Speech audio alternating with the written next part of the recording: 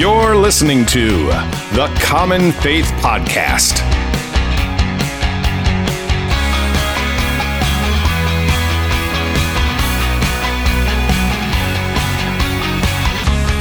The topic is always Christianity and the things we should believe in common.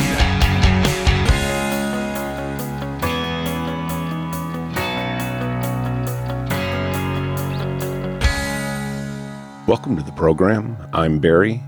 Thank you for joining me today and choosing to spend your time listening. I deeply appreciate that. Today's topic is freedom. What does it mean to be free? I suppose everyone has their own idea of what freedom is. But generally speaking, when I think of freedom, I think about the ability to make my own choices, to determine my own path. In general, a lack of control by other people of me, that I'm not under someone else's power. They're not pulling the strings like I'm a marionette. So freedom for me is being able to act as I want. Basically, that's it. Is God free? Well, we believe that God is sovereign, and that's an interesting word. It means to have supreme or ultimate power. So if you have supreme or ultimate power, then you're not under the control of somebody else. So by definition, you're free. In fact, you're very free because you have the supreme or ultimate power. So being free is an attribute of God.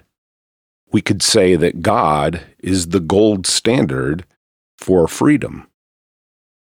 Are people free?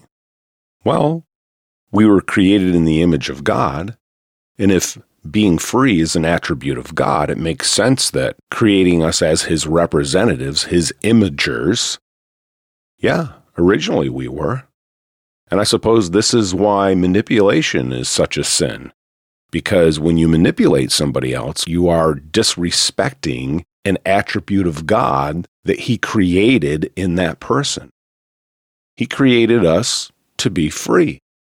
And when I manipulate you or you try to manipulate me, you're disrespecting that. You're trying to exert control over me, get me to do things your way against my own will is the thrust of it. Yes, manipulation is a sin. Are people free? Yes. Originally, we were created free. Oddly enough, I think I can prove our freedom using the existence of evil. If we weren't free, if we did not have the power of choice, evil would not exist. What is evil? Evil is the opposite of God.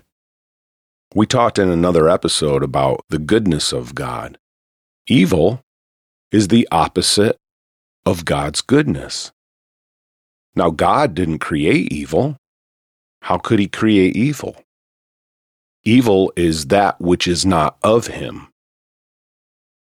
It's the opposite of Him. It's a lack of Him.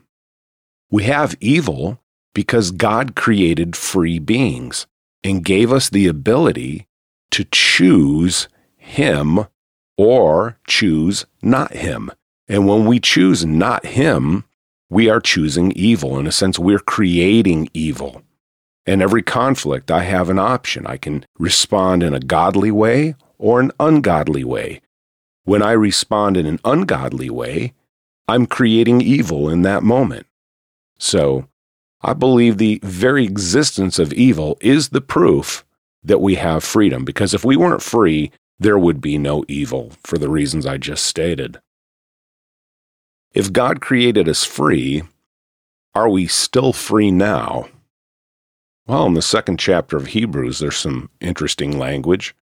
It says, "Since the children have flesh and blood in common, Jesus also shared in these, so that through His death He might destroy the one holding the power of death, that is, the devil, and free those who were held in slavery all their lives by the fear of death." When we were created, we were not created to die. We were created to live forever. Our rebellion put us under the dominion of death. And in this chapter of Hebrews, we see that it's the devil that has that dominion. In a sense, he is the Lord of death. And we were held in his power through death. And Jesus came to free us. And it says literally, free those who were held in slavery all their lives by the fear of death. So are we still free? Apparently not. Apparently not. We were created free, but the rebellion of mankind ushered in the dominion of death over us, and being subject to death, yes, is a kind of slavery. We were created free, but the rebellion is what put us into slavery. The irony of this is that we just wanted to be freer, not enslaved. Let me try to explain that. If we go back and we look at Genesis 3, and we try to get into what's going on in the heads of Adam and Eve, what I get from the narrative is that they didn't want to be so dependent on God. In a sense, they wanted to be freer. They were convinced that they didn't have everything they needed, and this thing that they lacked could be gained from eating the fruit that God told them, this is the one thing you can't eat. So they bought into the lie that rebelling against God would bring them to a greater place of freedom. Let me read some of the words from this. The Nachash, the serpent, is having this conversation with the woman, and he's like, hey, can you eat anything in here? And she's like, no, we can eat everything, but not that one thing. And if we do, we're going to die. And the Nachash says, no, you're not going to die. The truth is that God knows that when you eat it, your eyes are going to be open and you're going to be like God, knowing good and evil. See, there's the heart of the lie. So there's a couple things happening. One, he's giving her the impression that God is withholding something good from her. And he doesn't want you to have this, because when you do, you're going to be more like him. So Eve is thinking, well, I would like to know the difference between good and evil. It goes on to say that when she saw that the tree was good for food and that it was delightful to the eyes, and here's the kicker, and quote, and that the tree was desirable to make one wise. See, there's what was in her heart when she saw that the tree could make you wise. She took some of its fruit and ate, and she gave also some to her husband with her, and he ate. So the reason I went down this trail is that I wanted to point out that in the rebellion of mankind, the original motivation was to be freer. And this is the tragic irony of this thing, is that we didn't become freer. Yeah, we gained the knowledge of good and evil, but we ended up enslaved to death. Jesus comes along, and his mission is to set the enslaved free. And this was the greater part of his messianic mission. In the first chapter of Galatians, it says this, that it was for freedom that Christ set us free. Therefore, keep standing firm and do not be subject again to a yoke of slavery. I love that line. It was for freedom that Christ set us free. And he says, don't be subject again to a yoke of slavery. This speaks of getting stuck in sin, playing with sin, still continuing in sin. Sin brings a yoke of slavery because sin brings death. Now, don't get me wrong. We all struggle with sin. We all still sin. But there's a couple things that are happening. Either you're struggling against sin or you're cooperating with it. I get this picture in my head of a person stumbling along. This is the person who struggles with sin. Sin comes along, temptation, they fall to sin, they get back up again, they start walking again. They don't lay there in defeat. They brush themselves off and they keep going, like a child learning how to walk. They bash their head off the coffee table. They're crying 1 minute, 2 minutes later, they got a big welt on the side of their head, but they're up and walking again. And so I think we're either in one of two conditions. We're either falling away or we're stumbling towards Messiah. I would rather be stumbling towards Messiah. I think it's better to struggle with sin than to be its playmate. In 2 Timothy, the 2nd chapter, there's some interesting words there. The overall idea in this section of Scripture is that Paul, who was writing this letter to Timothy, didn't want him to get sucked into stupid quarrels, especially quarrels with unbelievers, because the idea was that these quarrels were not going to be productive, and it would actually push people away from possibly coming to faith in Messiah. So he said, don't do it. He adds these words, perhaps God will grant them repentance, leading them to the knowledge of the truth. Then they may come to their senses and escape the devil's trap, having been captured by him to do his will. There's an image. Being captured by the devil without even knowing it. You're doing his will. And this is the condition of some human beings. Is mankind free? Well, some of us are free. We see from these various scriptures, Jesus wanted to come and set us free. It was for freedom that Christ set us free. So we were created free. Our rebellion put us into a state of slavery. Christ has purchased our way out of slavery. And now we just got to maintain that freedom. And I want you to think like maintain our salvation. I don't think of it like that. I think of like maintain our freedom, because you can come to faith in Messiah, but get sucked right back into the sin, which brings death. Is mankind free? Yes. In Christ, mankind is free. But it's clear that those who are not in Messiah are not free. And even worse than that, some are in the devil's trap, and they've been captured by him to do his will. This brings us to the question, if we're free to do what we want, then why is there eternal punishment? Well, it's pretty simple. Unfortunately, many of us have this bizarre notion that being free means that you can do whatever you want and not have any consequences. That's not a real freedom.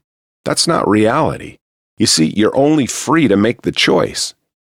You possess the freedom to make the choice to be like God, to be godly, or to rebel against God, to be ungodly, to pursue the things that are in accordance with his nature, godliness, or to pursue those things that are opposite of his nature, evil. And we're free to choose either. He's not going to pop up and stop you from doing your evil. He gives you the freedom to choose either way. But what he doesn't give you the freedom to do is choose what the consequence is for that. And it's biblical. In the 6th chapter of Galatians, it says, don't be deceived. God is not mocked. For whatever a man sows, whatever he plants, he will also harvest. Because the one who plants to his flesh will reap corruption from the flesh, but the one who sows to the Spirit will reap eternal life from the Spirit. I tried to swap out the sows and reaps for plant and harvest. I think I did a lousy job there, but you get the point. The choices we make affect our future, and they affect our now. If I'm making choices, fleshly choices, if I'm choosing evil, I'm going to harvest corruption in my flesh. But if I'm planting in the Spirit things that are of God, I'm going to reap eternal life from that same Spirit. And what does this mean, God is not mocked? Well, he's the creator. He created apple seeds to produce apple trees, and apple trees produce more apple seeds. If you planted an apple seed and up came an orange tree, that would be a problem because that's against God's design. That's not how he designed it. Apple seeds produce apple trees. Orange seeds produce orange trees. The Creator is not going to be mocked. And in the same way, your sin is going to cause repercussions. Planting sin brings a particular harvest. In this section of Scripture, they call it corruption from the flesh. And planting good seed in the Spirit brings another kind of harvest, eternal life from the Spirit. God is not going to be mocked. This is the way that He's designed things. This is the way it works, and there's no way you can get around it. And He's incredibly patient, but trust me, in due time, you and I are going to reap what we have sowed. Sounds ominous, doesn't it? Speaking of ominous, let's get into the nitty-gritty of eternal punishment. The question is, if we are free, then why is there eternal punishment? Well, I think we just kind of answered that. We're free to choose only, not free to determine the consequence. And eternal punishment is one of the consequences. I mean, we have laws, and if you don't follow the law, eventually the cops catch up with you, and they arrest you, and you go to court, and a judge and jury will condemn you, and you'll go to jail. And eternal punishment is kind of like that. The problem is you never get out. It's a life sentence. Now, let's go at this from another angle. I also think that eternal punishment is, in the same way that the existence of evil is evidence that we are free, I think eternal punishment is also evidence that we are free. And that might sound crazy, because when you think of eternal punishment, someone is taking your freedom away from you. In a sense, you're being incarcerated. But instead of being incarcerated by the justice system, you're being incarcerated by God at the judgment. So the idea that eternal punishment is an example that we're free, it seems completely bizarre. I get that. I'm going to try to explain it to you. How I see this. Heaven is heaven because God is there. And eternal punishment is what it is because God isn't there. All the things that God is what makes heaven so heavenly. And everything God isn't is what makes damnation so miserable. We're told that in His presence are pleasures forevermore. So if you are removed far from His presence, you're going to have the opposite of pleasures forevermore. Jesus spoke of an outer darkness where there would be weeping and gnashing of teeth. But in the presence of God, there's light and joy. See, they're opposites. So how is this evidence that we're free? This is how. God respects the freedom that He has created in you, your freedom of choice, the attribute of God that He has placed in you. He respects that so much that He's not going to force you to spend eternity with Him, even though that would be the best thing for you.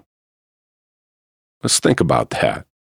Obviously, being in God's presence forever and ever, amen, would be the best thing for every living soul. But in order for God to pull that off, He'd have to violate people's freedom for that to happen. Do you want to spend eternity with Him? Okay. Spend your mortality with Him now. Think about this.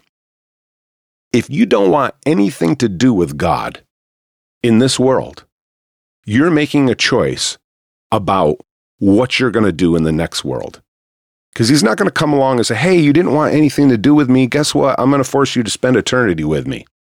No, you're making a choice in this world to have a God-free life, a life that is devoid of the presence of God. And what's going to happen is that in eternity, you're going to have an eternity that is devoid of the presence of God. That is literally damnation. And I get it, the scriptural foundation for punishment of behavior and all this sort of stuff, but I just want you to kind of get your head around this different take on this, that this really is a freedom issue. He's basically going to give you what you wanted your entire life. And this is why Jesus says, I never knew you. Depart from me, you workers of iniquity. I think we get too hung up on what people do or don't do. And I just watched this show, a TV show called The Good Place, and it's based on this false premise that good people go to heaven and bad people go to the other place. And they didn't call it heaven, they just called it the good place. And I think that a lot of us, we view eternity like this. I mean, this is just a stupid show, but many of us see it as like, well, I'm a good person, of course I'm going to go to the good place. That's not how it works. I don't care how good you are in your own eyes. If you got no time for God in this world, He's got no time and no place for you in his kingdom. It's that simple. And it makes sense. It makes total sense. I think we lose sight that the epicenter of all this is relationship. What God wants is relationship with his creation. He wants relationship with you.